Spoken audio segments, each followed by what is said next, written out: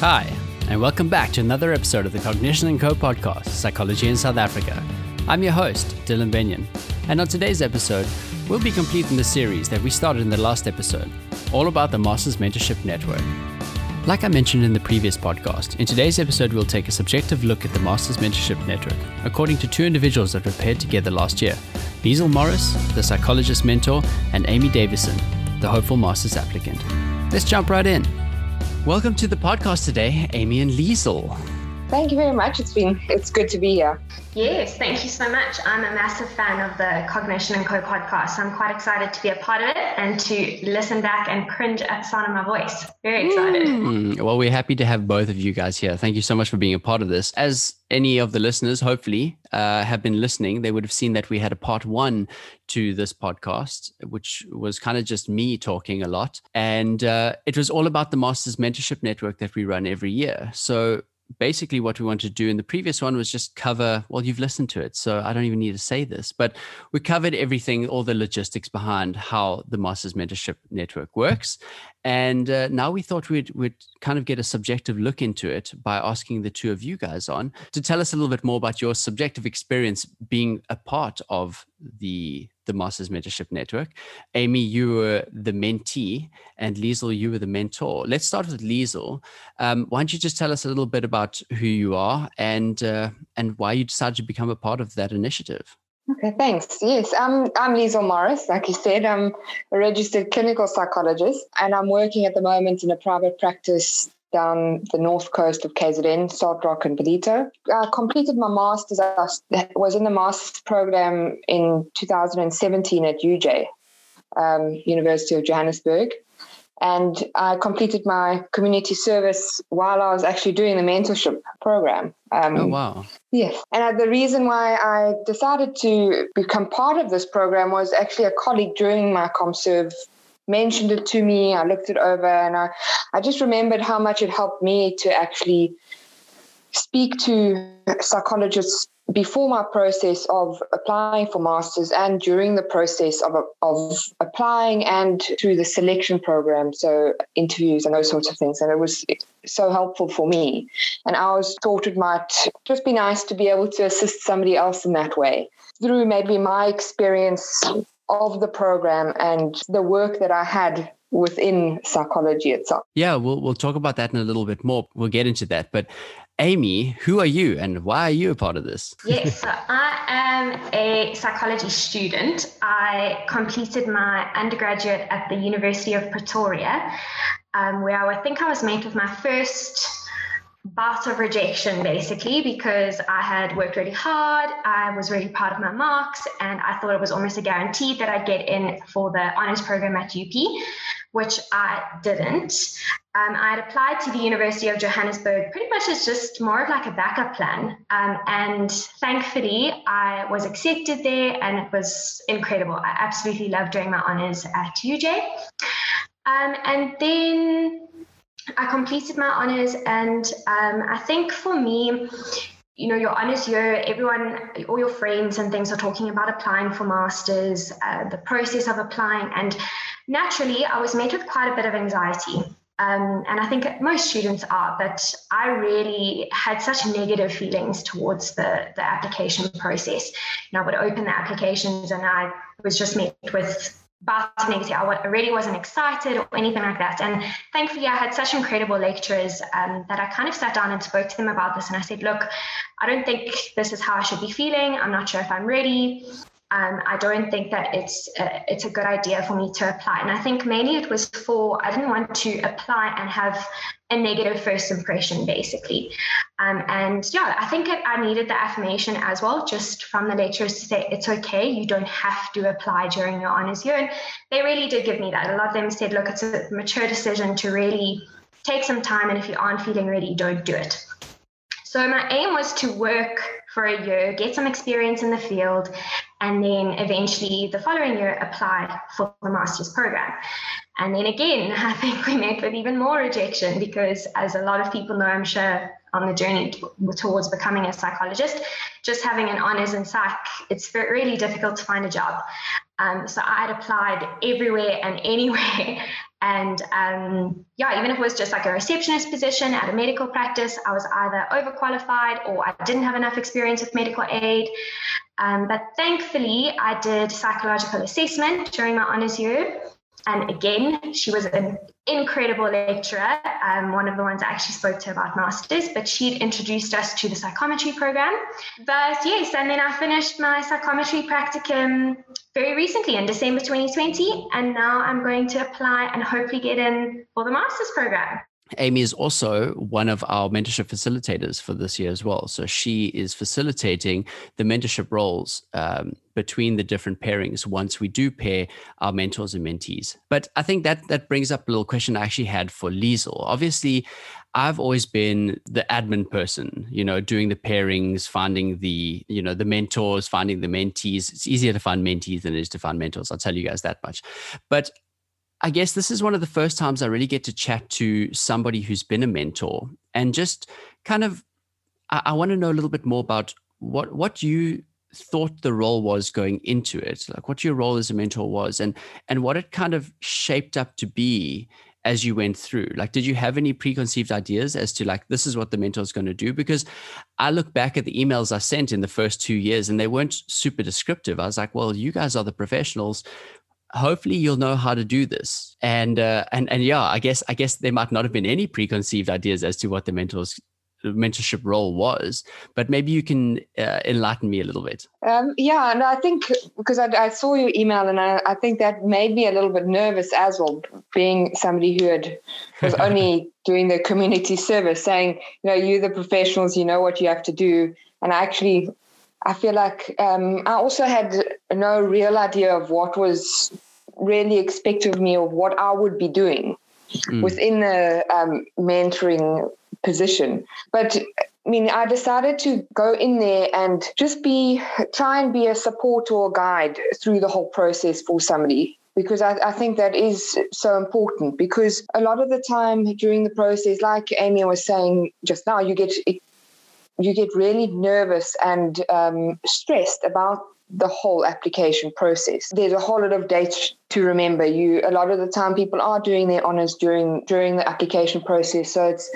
additional stresses over that. So a lot of what I thought I would do is just to be there as a support, a person to bounce off ideas, a bit of encouragement for the mentee, and also to encourage more self-reflection, because I think during all of the stresses of the application, we can often forget to do that. We think we need to just tick a whole lot of boxes throughout the application process, but just to remind the applicant or the mentee about self-reflection and how important that can actually be.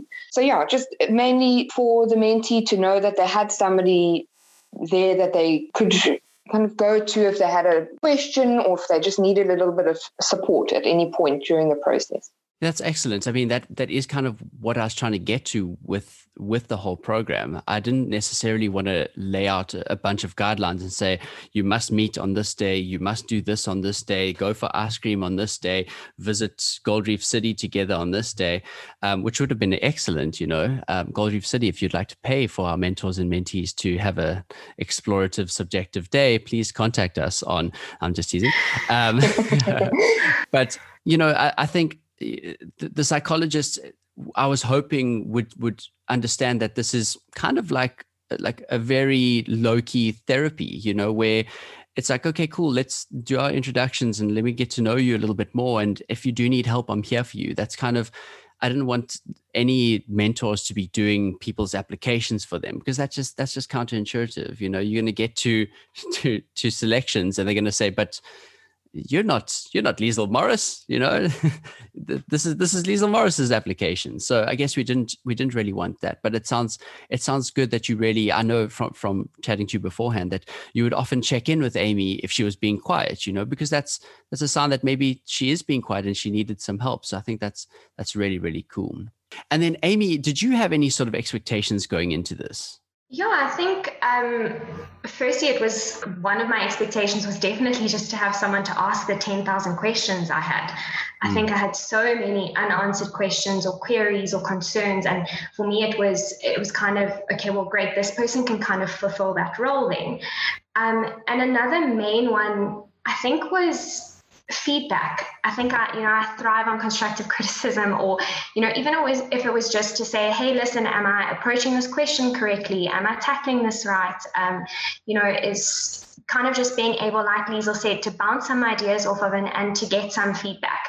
I think one of the most important things, or one of the things that stood out so much during mine and Liesl's relationship was when I was writing Tuck's or UP's essay, and there was a section in it where Liesl said to me, so listen, what was your intention here? Like, what were you trying to achieve? And we sit for hours and hours and hours and days going through our applications, staring at them, that it's our own perspective and reality. And when I explained it, she said, okay, 100% I get that, but this is how I interpreted it.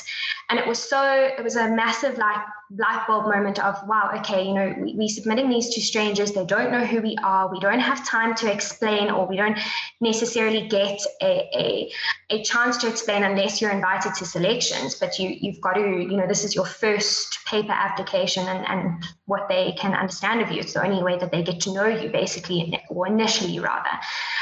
So yeah, I think, and that was great for me, it was to have someone to provide me with that feedback. So to say, listen, this is maybe how I experienced this, or what was your goals here, or maybe you can reword this, or maybe have a look at this. And then last but not least, someone who understands. And I think, with Liesl saying the support, it was invaluable. It's I love my family so much, and they try so hard to understand, but I think it's so difficult for friends and family who don't go through this process to truly understand what it entails. The emotions around applying are, anyone who's applying will know it is. And just having someone that's also a professional, they are psychologists that can actually, like you say, Dylan, provide that therapy to say, don't worry, or to help you with those emotions of going through the application process rather than just the actual content. All my expectations were met and even exceeded. That's amazing. That's very, very good to hear. Liesl, I might steal you for my mentor next year. Don't you dare. This year. Don't you dare. Yeah, this is something I don't think I put on the list of questions, but obviously you two having formed a relationship with each other now, having been mentor and mentee, and having done this and been stayed in contact for the last year, I'm guessing, that's, I think, when I paired last year.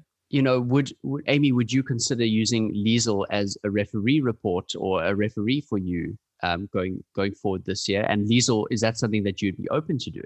Yeah, so 100%. And I think that was also one of the things that I thought about in terms of how your mentor helps you and things, and also for further mentees, which we'll get to. That it's definitely something that, if you put your heart and soul into it and you're fully invested, that you can form a relationship where you can possibly get a referee report, and I think a lot of people struggle with those of who to ask. Do they have someone that knows them well enough, or a professional? Some universities want a psychology professional to write your referee report.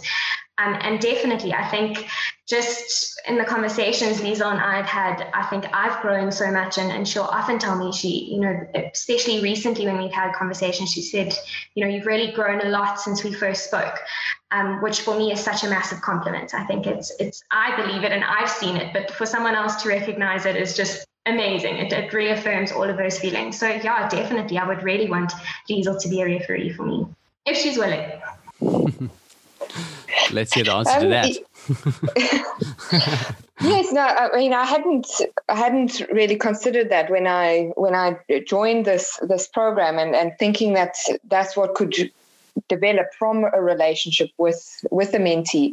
But I've known Amy now, it will be almost a year now, and we've not only covered the applications and the application process, there has been an involvement with other aspects of her life and other aspects that helped her grow and develop throughout last year, which last year in itself was a difficult year. So I wouldn't mind doing it, especially knowing that I've known her for at least a year. And I think that is important, to have had that relationship and had the time to get to know the person that you're going to write a referee report on, to be able to have seen that growth or seen how they actually approach things within their life and maybe difficulties that they might face. because that is quite essential when writing a referee report, is to be able to see that and to be able to see how they engage with things in their life. But yes, no, I wouldn't mind doing it. Oh, thank you.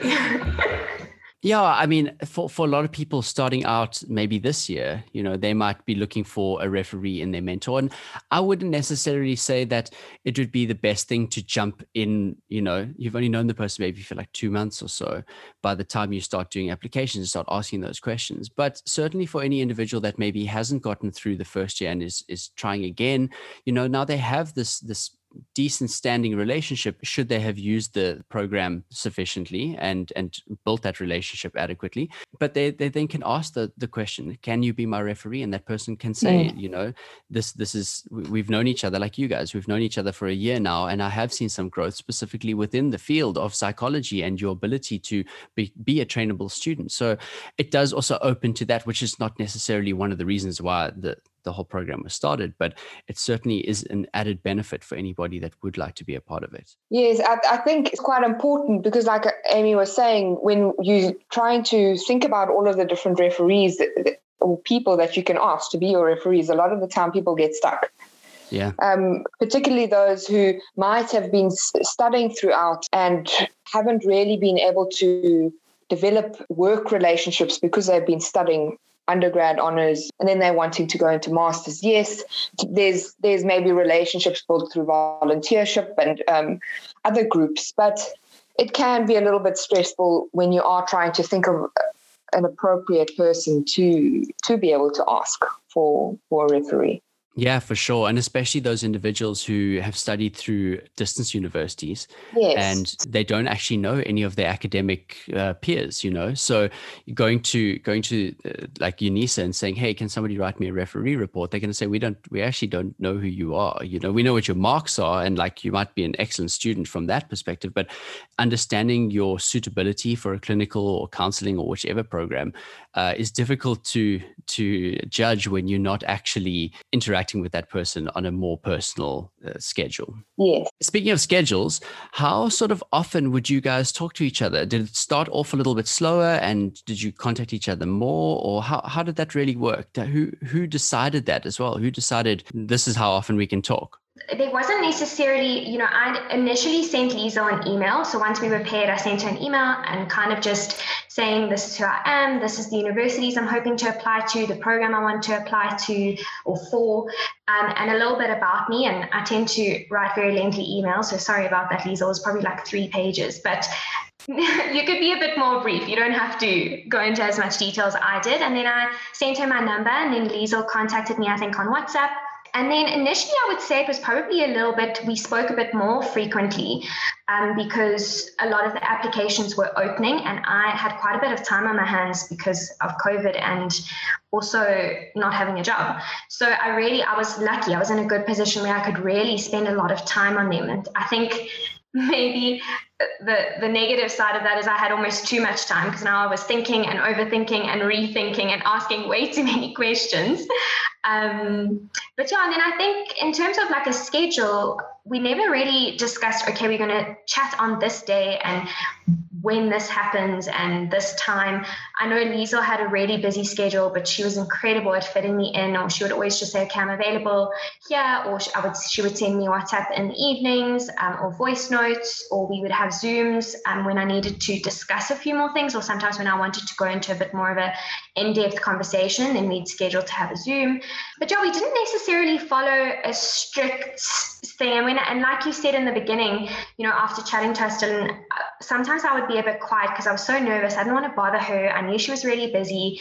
And by her, stepping in and saying, hey, are you okay? Like, how's everything going? What's going on?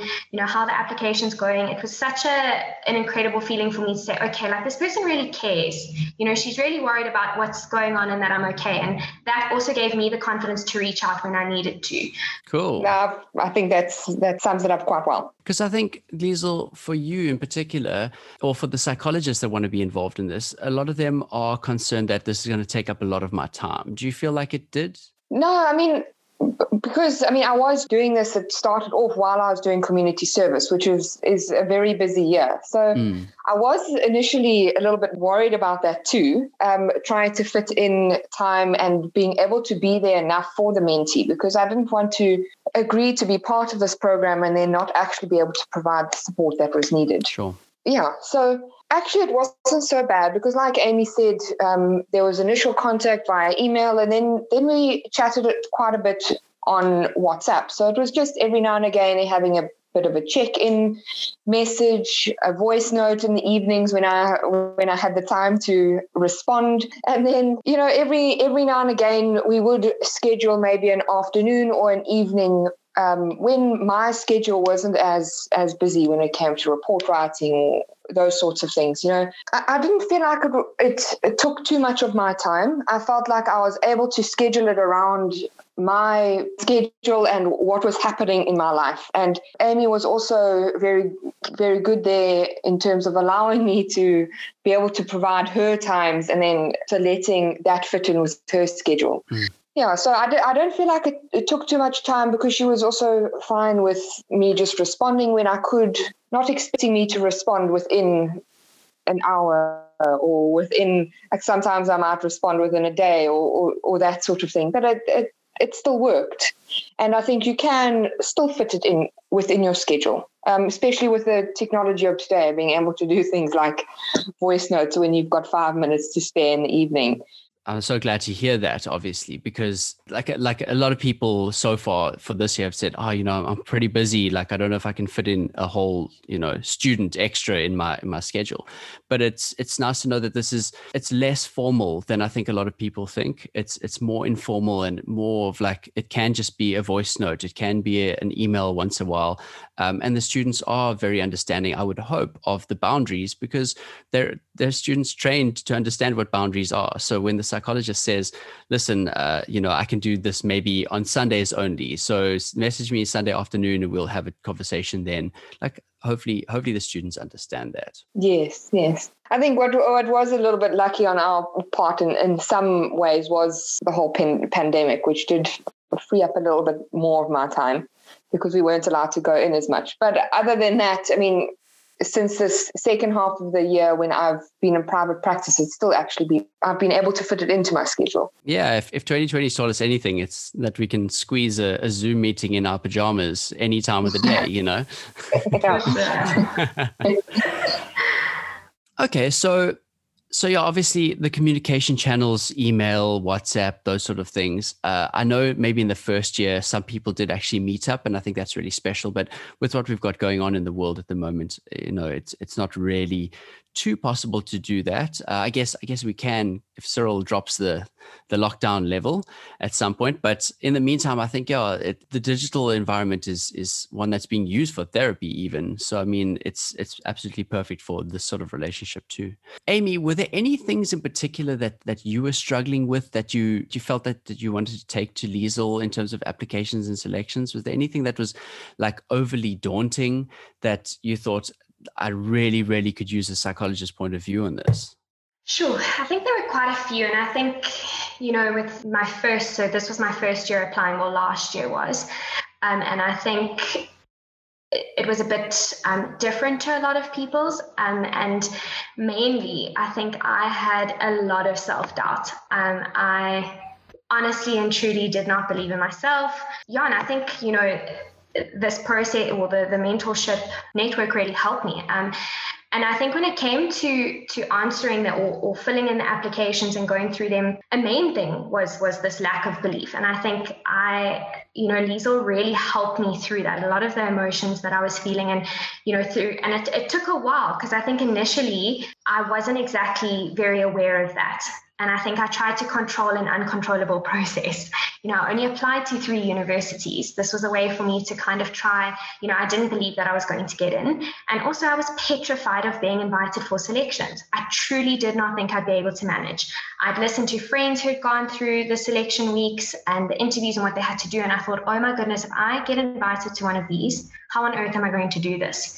So I think it was a thing for me to kind of say, well, okay, you have such a small chance of getting in if you apply everywhere. But if you only apply to 3, it's almost guaranteed you won't get in. But then you can at least say that you tried. So it was, a whole mix of things. And it sounds like I really did need and do need a psychologist. And we're working on that. And we really are. So we're going through the motions. I had a lot of doubt with the content of my questions. So I can remember Eunice's has left like a forever, one of their questions. I think I'm sure you've done it too, Dylan, the boat question? One. Yes.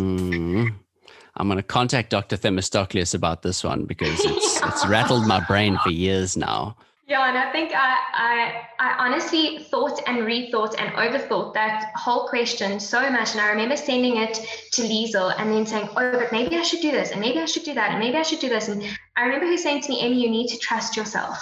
Answer it how you see fit. And I think at a stage I was almost looking for her to provide me the answers, which was certainly not what was needed and exactly what she didn't do. It was kind of like this is your, I'm here to help and support you, but you've just got to trust yourself. So yeah, and I think that's one thing with the next applications that I'm going to do this year. I'm so excited for, because I learned so much and I've grown so much, and I know for a fact that, I can be authentic and genuine. That was also something that I really struggled with. And I even remember talking to Liesl about it, saying, everyone tells you, and all the advice you hear, all the podcasts you listen to, they say, just be yourself, be genuine, be authentic. And I thought, how do you do that? I didn't know how to do that. And I think through working with Liesl, through going through the application process, through going through all the emotions I felt and all of that, it really taught me. And now I know exactly how to be authentic and genuine. And I'm excited for that. And I fully believe in myself and my capability as me, as Amy, not the Amy I think they want to see or want as part of their program. So I'm really, really looking forward to that. But I had a lot of confusing emotions with the master's applications. When I didn't get in, I felt so relieved. And I had messaged Liesl and I said to her, listen, this is so confusing. And I felt guilty as well, because here I have friends who didn't get invited or got all the way through to the final day and didn't get in. And, they truly are heartbroken. They are so devastated. And I thought, how can I be feeling relieved? Like, that's not what I should be feeling. And so being able to contact her and say to her, look, I don't really know what's going on here. Like, I'm a bit confused. I don't know why I'm having these emotions. And that was where the therapy part came in. It was so incredible that I had someone to speak to about this, that not only understood, but that was a trained professional that could really, really help me in dealing with all the emotions that surrounded the applications. Where I think that, this although the content of the master's applications is really important, I think how you feel and react, and like Liesl said, the self-awareness and the self-reflection around them is so much more important. And the mentorship program is invaluable to that. You start off there talking a lot about almost like self-sabotage. And then, you kind of ended off there saying, that you're very, very excited for this next set of applications. And, you've worked through, I wouldn't call it trauma, but you had a strange reaction to it. And I think that just, I would love to say that's the mentorship program, but I think that's Liesl's, the testament to Liesl's ability as a therapist. So well done. It sounded like you had your hands full in the beginning there, Liesl. I'm just teasing, but it's beautiful, like the way that you speak about it, Amy. And I didn't think that this program, this like wild idea I had to pair students with psychologists would have such a deep impact on somebody. So I feel amazing that it's doing that. And it's because of people like yourself, Liesl, that this can actually happen. So so much gratitude goes out to you. So thank you. No, well, I think it's also important because with hearing what Amy's talking about and what she gained from this process, I'm reflecting on it and thinking, you know what, I don't feel like I actually did that much. I'm feeling a little bit guilty that she's saying that I provided so much for her. But I think that's also a little bit from me. But I think what is also important to understand is how much the mentee or the person applying can actually understand and recognize just through the application process themselves.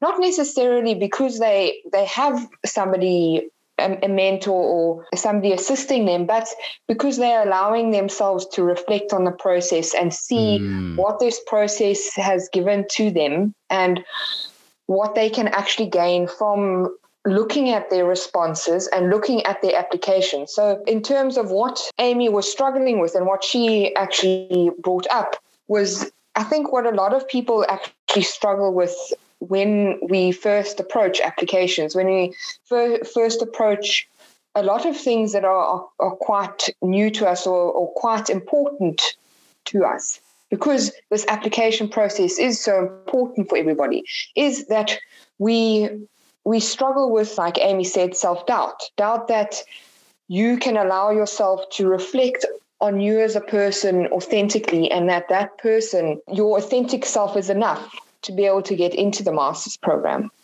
Because I think we often, and I think it's because sometimes from a lot of reading of what is expected of somebody who's in a master's program, what are they looking for in a master's student, that sort of thing, we often compare ourselves to what is expected.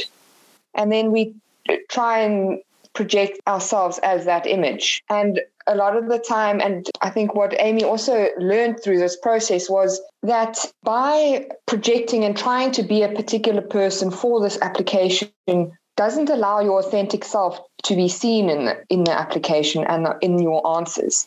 So it is important to allow yourself to be in this application.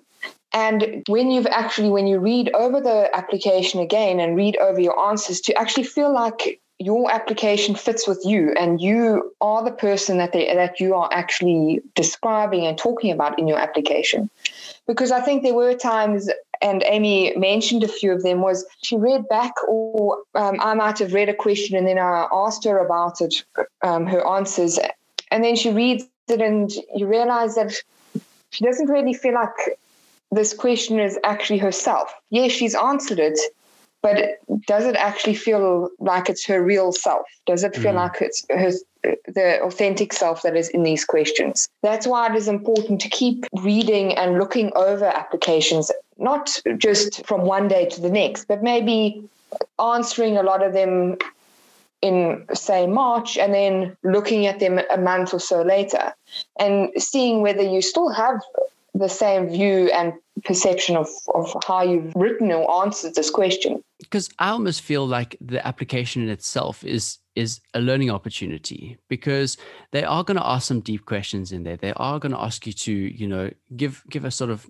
the autobiography aspect. They are going to ask you to kind of summarize what you feel has made you a trainable candidate for one of these programs. What seats you in psychology, and why do you believe that you are deserving of a role like this?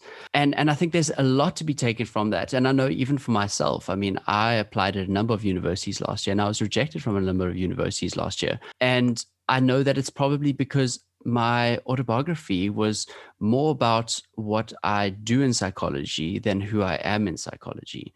And I think that's something now, that prepping now for the next year, that I will look over and see as to why I wasn't authentically myself when I try to put myself on a platter for these universities, say, hey, look at me. I rather try to show off what I did rather than who I am. And I think that's where I went wrong. Yeah, and I think a lot of that comes from, like both Amy and I have mentioned, is that doubt that you as a person within psychology is enough. And I think that is something that when you are applying to universities is something to be aware of, is how much doubt do you have within yourself within this role, and how confident are you as an individual within psychology. And I think we're all going to have doubts. I mean, sure. I myself, no matter what role, beginning of masters, you're going to be quite stressed and doubt yourself within the master's program. and lack a little bit of confidence. And that is why going into the applications, you lack a little bit of confidence. But the more you engage with it and the more you allow yourself to reflect on it, not needing to sit on it for 3 days on the same application, but maybe over a period of months, because that actually allows you to reflect on it properly and in more in depth and more on a personal level, rather than needing to get it done and having the checklist done. Amy, it sounds like you obviously had a mixed reaction to your applications and selections, feeling happy that you hadn't been selected. I know for myself, I was very upset. But I mean, that's the sort of transference that you and Liesl can work on. You know, the fact that, you know, the feeling that you had was different to what a lot of other people feel, and maybe that shows that, you know, this is something that is needed to be spoken about in a professional sort of relationship or with a professional to understand a little bit of as to why your emotional reaction was different to what even you were expecting. 100%. And it's also, when Liesl was saying like that, or you were saying it's a learning opportunity. I've learned so much going through this. And I think in terms of being happy, I think a lot of that also comes down to the fact that because I wasn't genuine and that was not Amy that I was sending through, I could be a bit relieved in the fact that, okay, so they didn't accept me because it wasn't me. You know, it was like the self-protection thing of, okay, well, it's fine. They didn't reject me because I didn't show me, which, you know, is so counterproductive as well. And I certainly, you know, this is definitely something that I reflect on almost daily, you know, and certainly something that I will 100% keep working with in the next applications and in with my therapist and things. I mean, we constantly talk about these things and work through them. And I think, again, you know, these applications can sometimes be a bit triggering. And I think it's important to know where those triggers are and what those triggers are so that you can work through them and sort them out. And for me, what was so important is that they're not looking for perfect people. We're not perfect. No one's perfect, and nor will you be the perfect candidate. Even that guilt with feeling relief, I've worked through that, and I 100% think that, you know, now with presenting me and my authentic me, I'm also so much better at. But if I am met with rejection, that it's okay. And that these are things that we work through, and it's part of your journey towards becoming a psychologist. But I truly think that these experiences we'll learn and grow from, and it's what we do with it in the end. It's what we do with that rejection. It's how we tackle it. It's how we reflect, and how we make that we can be a better psychologist for that. And I truly think that this program, as well as my first application, experience, is only going to better my chances, or not even that, but just grow me as an individual and allow me to learn from that and to present a much better application and a stronger application that I'm proud of and that is truly my own. That's so important. I don't necessarily feel proud of my last application, and I would like to feel that this year. I think I was just a little bit misguided in terms of what I thought they wanted. And again, it's like Liesl said earlier, you know, sometimes you hear about this, and I mean, my job is to do this. What I do is the student community and helping people understand more about the path. And I guess I got a little bit lost along my own path. So I'm excited to apply again and put down myself, you know, when it comes to applications. And even though I don't have a mentor, I'm lucky to be surrounded by so many like psychological professionals. You know, I deal with psychologists every day. I think I just need to rely on that a little bit more. Liesl, do you feel like, have you learned anything from this process? Like, I don't want this to be a one-sided thing where like Amy gets all this benefit, but you know, the mentor on the other side. I mean, you have been through the process, you've done it successfully. I mean, what is there for you to take away from this experience? Yeah, and I think I have. I mean, it has definitely been a process of, I think, growth on my side as well. Like I said at the beginning, I was quite nervous. Starting out, I was in community service, wondering, can I actually assist somebody in this manner? And I think, or allowing myself as well to be my authentic self through my interactions with Amy and with helping her just engage with the applications has helped me also understand the process a little bit better and also appreciate that process a little bit better, because I think when you're going through it yourself and when you've been accepted and you're going through the master's program, it can be quite overwhelming, and it can feel like it's going really quickly, and you fail to appreciate it sometimes. And I think this has also helped me do that, is appreciate the process that I've also gone through and how much I learned from who I was before I actually applied for masters. I myself actually went and looked at my applications at the beginning of Amy's process to see what did I actually write, and how did I go about answering these questions. So it was really good for my own self-reflections to look at who I was when I was going through this application process, and what have I learned to this point in my life and who I am today and within the psychology profession.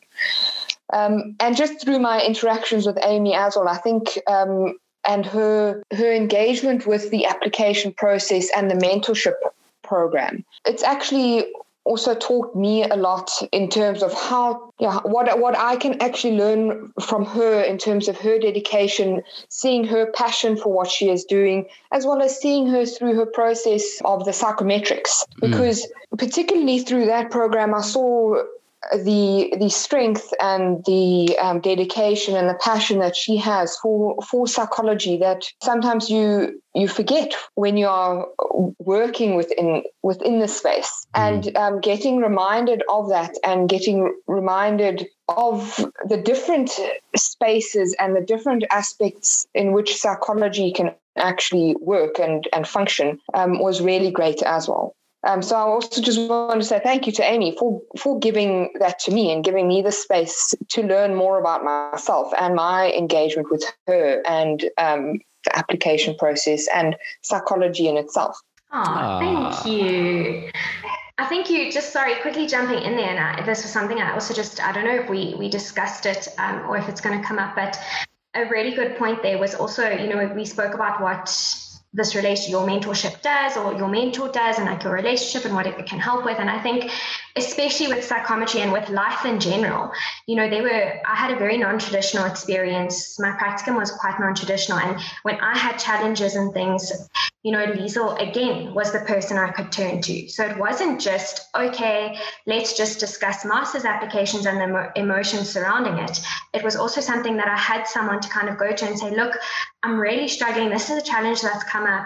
Can you offer me some guidance or some support here? And you played an integral part of some of the decisions that I felt confident to take, Liesl. So thank you for that, because I don't think I would have had the incredible experience I did with psychometry had it not been for your support. So I think that, like you say, Dylan, this program's what you make of it, and it can truly, truly, truly be life-changing. I really think that there's so much more to it than just the applications. Liesl, in terms of your application process, when you did this, did you get in first time?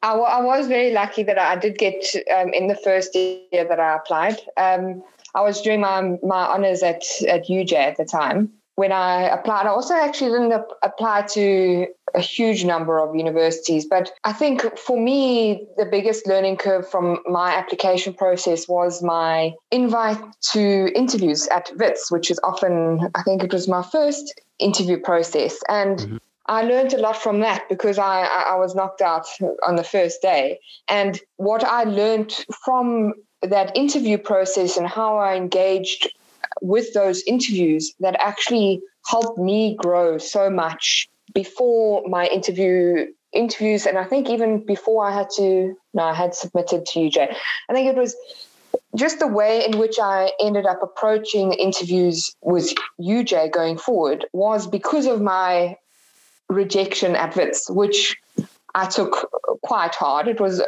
quite difficult for me.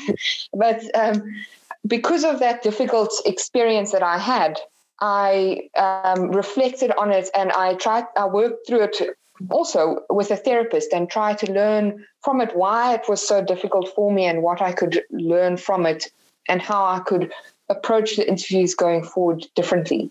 so like you said, the whole application process is a learning curve.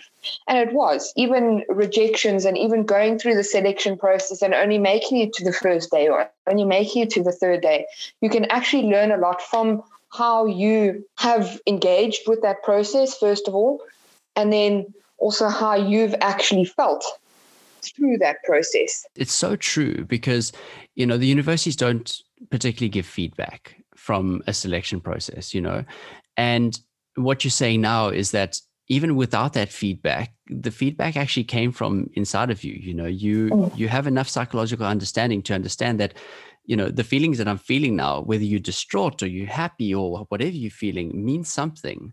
So looking into yourself once you have been through a process like that is the feedback in itself.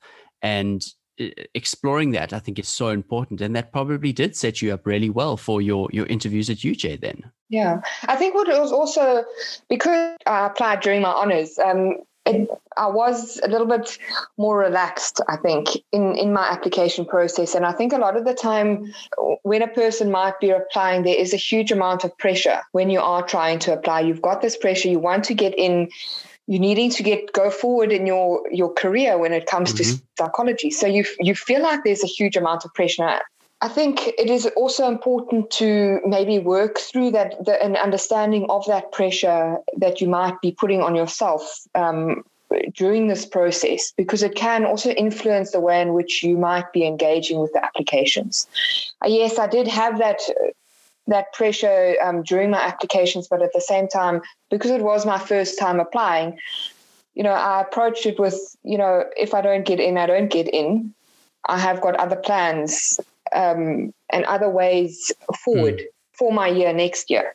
And that, I think, can be quite helpful to take that pressure on what you feel like you should be writing in an application, what you should be projecting within your application. The reason I asked about if you got in first time is that I think a lot of psychologists that did get in first time don't always understand how difficult the selection process can be, especially for students that don't get in, and how hard the rejection can actually be felt when you've been doing this for 2, 3, 4, 5 years, like even I have, and how kind of demoralizing it becomes. In that regard, I think what is important to also remember is that every single year, the selection committee and the way in which the university might be approaching the applications might be different. Because remember, each master's program, you are very small, but it's also, what is important is that each person within that master's program actually fits with the group, the atmosphere, not just the group, the atmosphere of the university. Yeah, for sure. There are often new lecturers and staff members and everything like that are working at the different universities, and with those new lecturers or the different lecturers, they might have a different approach to their university. So, for example, when I was in masters, a lot of the staff committee is quite different to, I think, what it is at the moment. And because of that, if I was applying now, my chances might be quite different to when I was actually applying. So that's also something to remember for the applicants, is that the atmosphere and the staff within the university and what their goals are and what they are hoping for the department also play quite a big role in the selection process. I mean, even just one staff member or one lecturer might change the whole atmosphere of the psychology department. And so one year you might not fit with the atmosphere of the university, but the next you might be a better fit. And even I know it is very disheartening and can be quite hurtful when you are rejected. But to remember that it also is not so helpful to be accepted into a program that you wouldn't really feel like you're fitting into. It wouldn't actually be that beneficial for you, because the master's program is a hectic year. It's not an easy year, and it's not a year of just learning theory and learning practice. It's a year of a lot of self-reflection and personal growth also on the master's student side. And it's important to be in the right space and in the right group for that process to occur. And like you said, for you to fit in with the lecturers, but also to fit in with the group that is then selected. Sure. Because you spend like 5-6 hours a day with the same people every single day. And you unpack really personal and really, really difficult topics sometimes. And it's important to be with the right group of people during that process. Otherwise, it can be sometimes harmful for a person or not as beneficial as it could have been if you were with a different group. Sure. No, that makes a lot of sense. One of the things that we're dealing with now, Amy being one of our mentorship facilitators, is that we have a lot of freshly graduated master's students that are becoming mentors. So they've recently been through the process. Maybe they've, applied a couple of times, and then we also have a lot of people that, have been in the profession for a couple of years now and would like to help the student community. And they maybe don't have as much understanding of, what's happening in the selections processes at the moment, because maybe they went through it 10, 20 years ago. What would you say to these individuals? Is there still something that they can bring to the table if they don't know that much about the actual selections?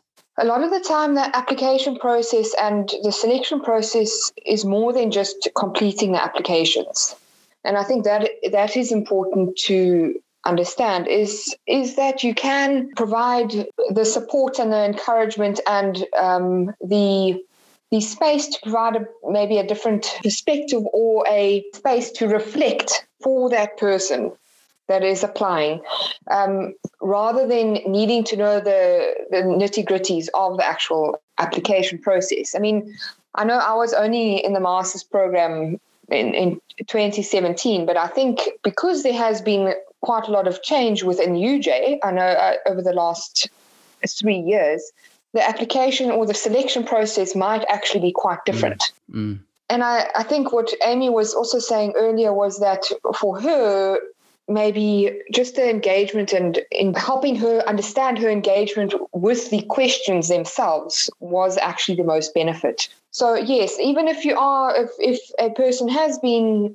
practicing for 20 years, I think that practical experience and the experience that they've had through working and through practicing as a psychologist can actually provide a huge amount of insight into how they can engage with a person.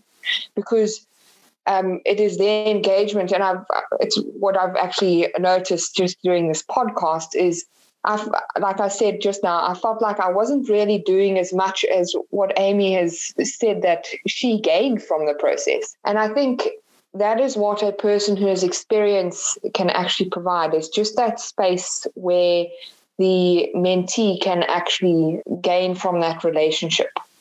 And I think we often underestimate the importance of a relationship with a person. And even, it doesn't necessarily have to be a relationship with a professional. It can be a relationship with another applicant that you're discussing your application process with them, or a friend that might be able to help you reflect on how you're feeling in that process. And I think we underestimate the relationship and the importance of a relationship rather than a person that is giving you clear-cut ideas of what you should be doing, because that's actually not what should be happening, because this process is personal and it should be your process and your engagement with the applications themselves. Because think about individuals that perhaps study through UNISA and do this entire journey basically by themselves. The social aspect that you're speaking of, I think, is so important. And, this mentorship program might be the first time that, somebody, recently finished their distance learning honors and now they're going to apply for masters. And beforehand, they didn't have anybody. They didn't know who else to reach out to, maybe a Facebook page or something like that, UNISA PYC 4813, like Facebook page. But otherwise, the actual personal connection, I think, is where a lot of self-discovery comes from. And the more that I speak to both of you, the more I realize that this program has so much potential and can really reach so many people and can potentially really help people. And I didn't see it as deeply as what it seems to actually be affecting you guys. So I'm so appreciative that I've had this opportunity to speak to you guys about it, because it's made me become a lot more passionate about driving this forward. And I'm so glad now that I've put together a team of mentorship facilitators, Amy and the other 4 girls, to really drive this and try and expand the reach even further, because I'm seeing how important this really is. 100%. And that's also, sorry, I'm like jumping in here, but I think that's also why I'm so excited to be a mentorship facilitator. And having gone through this, I see the value in it. And I'm so, like Lisa had said, I'm maybe almost too passionate about it, but I really think that, if to have this experience, I hope we can reach more mentees. And I think just in that, you get hundreds of mentee applications, but the mentor applications aren't necessarily as many. And I think even just me trying to reach out for mentors, any mentors listening, please do contact me. I would be happy to get you to sign up. Please do. But, shameless plug. Yeah, but I think, and I'm hoping that this podcast will also kind of maybe shed some light on the roles and responsibilities, basically. And if you need it to be more formal, cool. And if you want it to be a bit more informal, awesome. Like, it's kind of, you can really just guide it and do what you need to do, as the mentor and as the mentee, more so for the mentor. But it is such an incredible opportunity, and I hope that we can reach a lot more of the students so that they can have similar experiences. So I'm really hoping that after this, people can listen and really understand maybe what the mentorship network's about and sign up. Excellent. Thank you. I definitely want to reach more people. Our goal for this year was to get at least 50 mentors, because previously we had less. And I'd really like to at least help 50 students the best that I can, or the best that we can. It would be amazing if we got 75 or even 100. It would be incredible. We'd have to get more mentorship facilitators. So the more I think we share these things, the more that I can hopefully give more students a little bit more experience. That's why Amy wanted to get involved, because she had she had a good experience with this whole thing, and she wanted to help other students do that. And that's the crux of psychology here, guys, helping other people. So thank you, Amy. Thank you for being a part of it. And I'm so glad that, you did want to be a part of it, and you'd been part of the program before, and you bring this enthusiasm and passion to it. And I see it in our interactions on an almost daily basis as a mentorship facilitator. So thank you for that. Thank you. Thank you for creating it. Just doing what I do.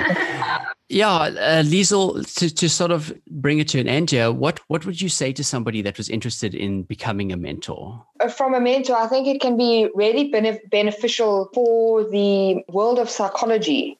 Just being able to provide this input and the support for those that are keen to get involved or keen to further their studies and further their involvement within psychology. Yes, like Amy said, you can determine how formal or informal you want the relationship to be. You can determine how much contact you would like to have with the mentee and the way in which you would like that relationship to develop or occur. But I think it can be very beneficial to not just to assist people to get into the master's program, but I think just to recognize how much we can actually assist others in understanding and gaining a different perspective or view of psychology in general. Because I think particularly if you haven't had any practical experience or you haven't had any engagement with psychology, prior to a mentorship program, it also gives you an idea of what the relationship can be like within the psychology room. It gives that person the experience of what it can be like in the therapeutic space. But I think it is a nice way to understand a little bit more about the profession. It's like yes.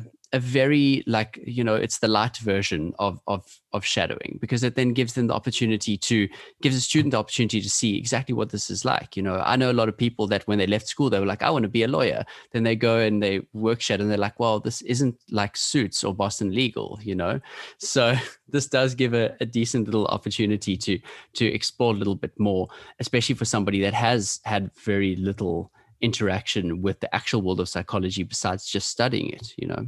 Yeah, I would hope that anybody that was interested in listening to this and has got to this point in this podcast and is thinking to themselves, yeah, I could do this. I'd like to be a part of this. Like, I'd like to help out the student community because I feel like there's a need to be helped there. Yes, I think what I thought was so beneficial of the program was the opportunity to be able to assist and to be able to provide the support for the psychology community. I think something that a lot of, I don't want to say professionals forget, but one of the things is that psychology students are part of the community. Yes, we don't have registrations and we don't, we can't see clients and stuff, but we are the future generation of who will be driving psychology forward in this country, and why not look after those? We see this in school all the time. The government always say, oh, the children are our future. Well, psychology students are the future of psychology in this country. So let's support them. If there's anything that I've learned in the last 2.5 years of Cognition & Co. is that there wouldn't be 7,000 students following the platform. There wouldn't be hundreds of views on the website every day if the students didn't need help. There's definitely a need. And if I can get more psychologists involved, then I want that. I want psychology to benefit, not just the psychology students. And I think that's what we're doing here. We're really helping in a progressive way. We're creating an appreciation for all of those in the psychological community, regardless of the established hierarchy, all for the betterment of psychology as a whole. And I think during this time, providing that support and that encouragement during the time when so much is online, I think is actually also so important. A lot of the students that I've had contact with in practice have had to do so much on their own at home. Within the psychology space, it's important to also recognize how we can assist in that space where maybe previously they might have had the support and the encouragement from their lecturers because they might have been able to see them during lectures or during tutorials. But because we are in a space now where there is limited contact, encouraging support and encouraging the guidance where you can and in the spaces that you can is actually so important now. Not only are people that applied for 2021 applications, they had to deal with the stresses of applying for applications, they had to deal with the stresses of applying for masters in such an uncertain and volatile year. If you applied during 2020, you should put it on your CV under the resilience section, because you've been through a lot. You fought through some stuff there. You've dealt with rejection during a pandemic. I mean, how many psychologists can say that? Yeah.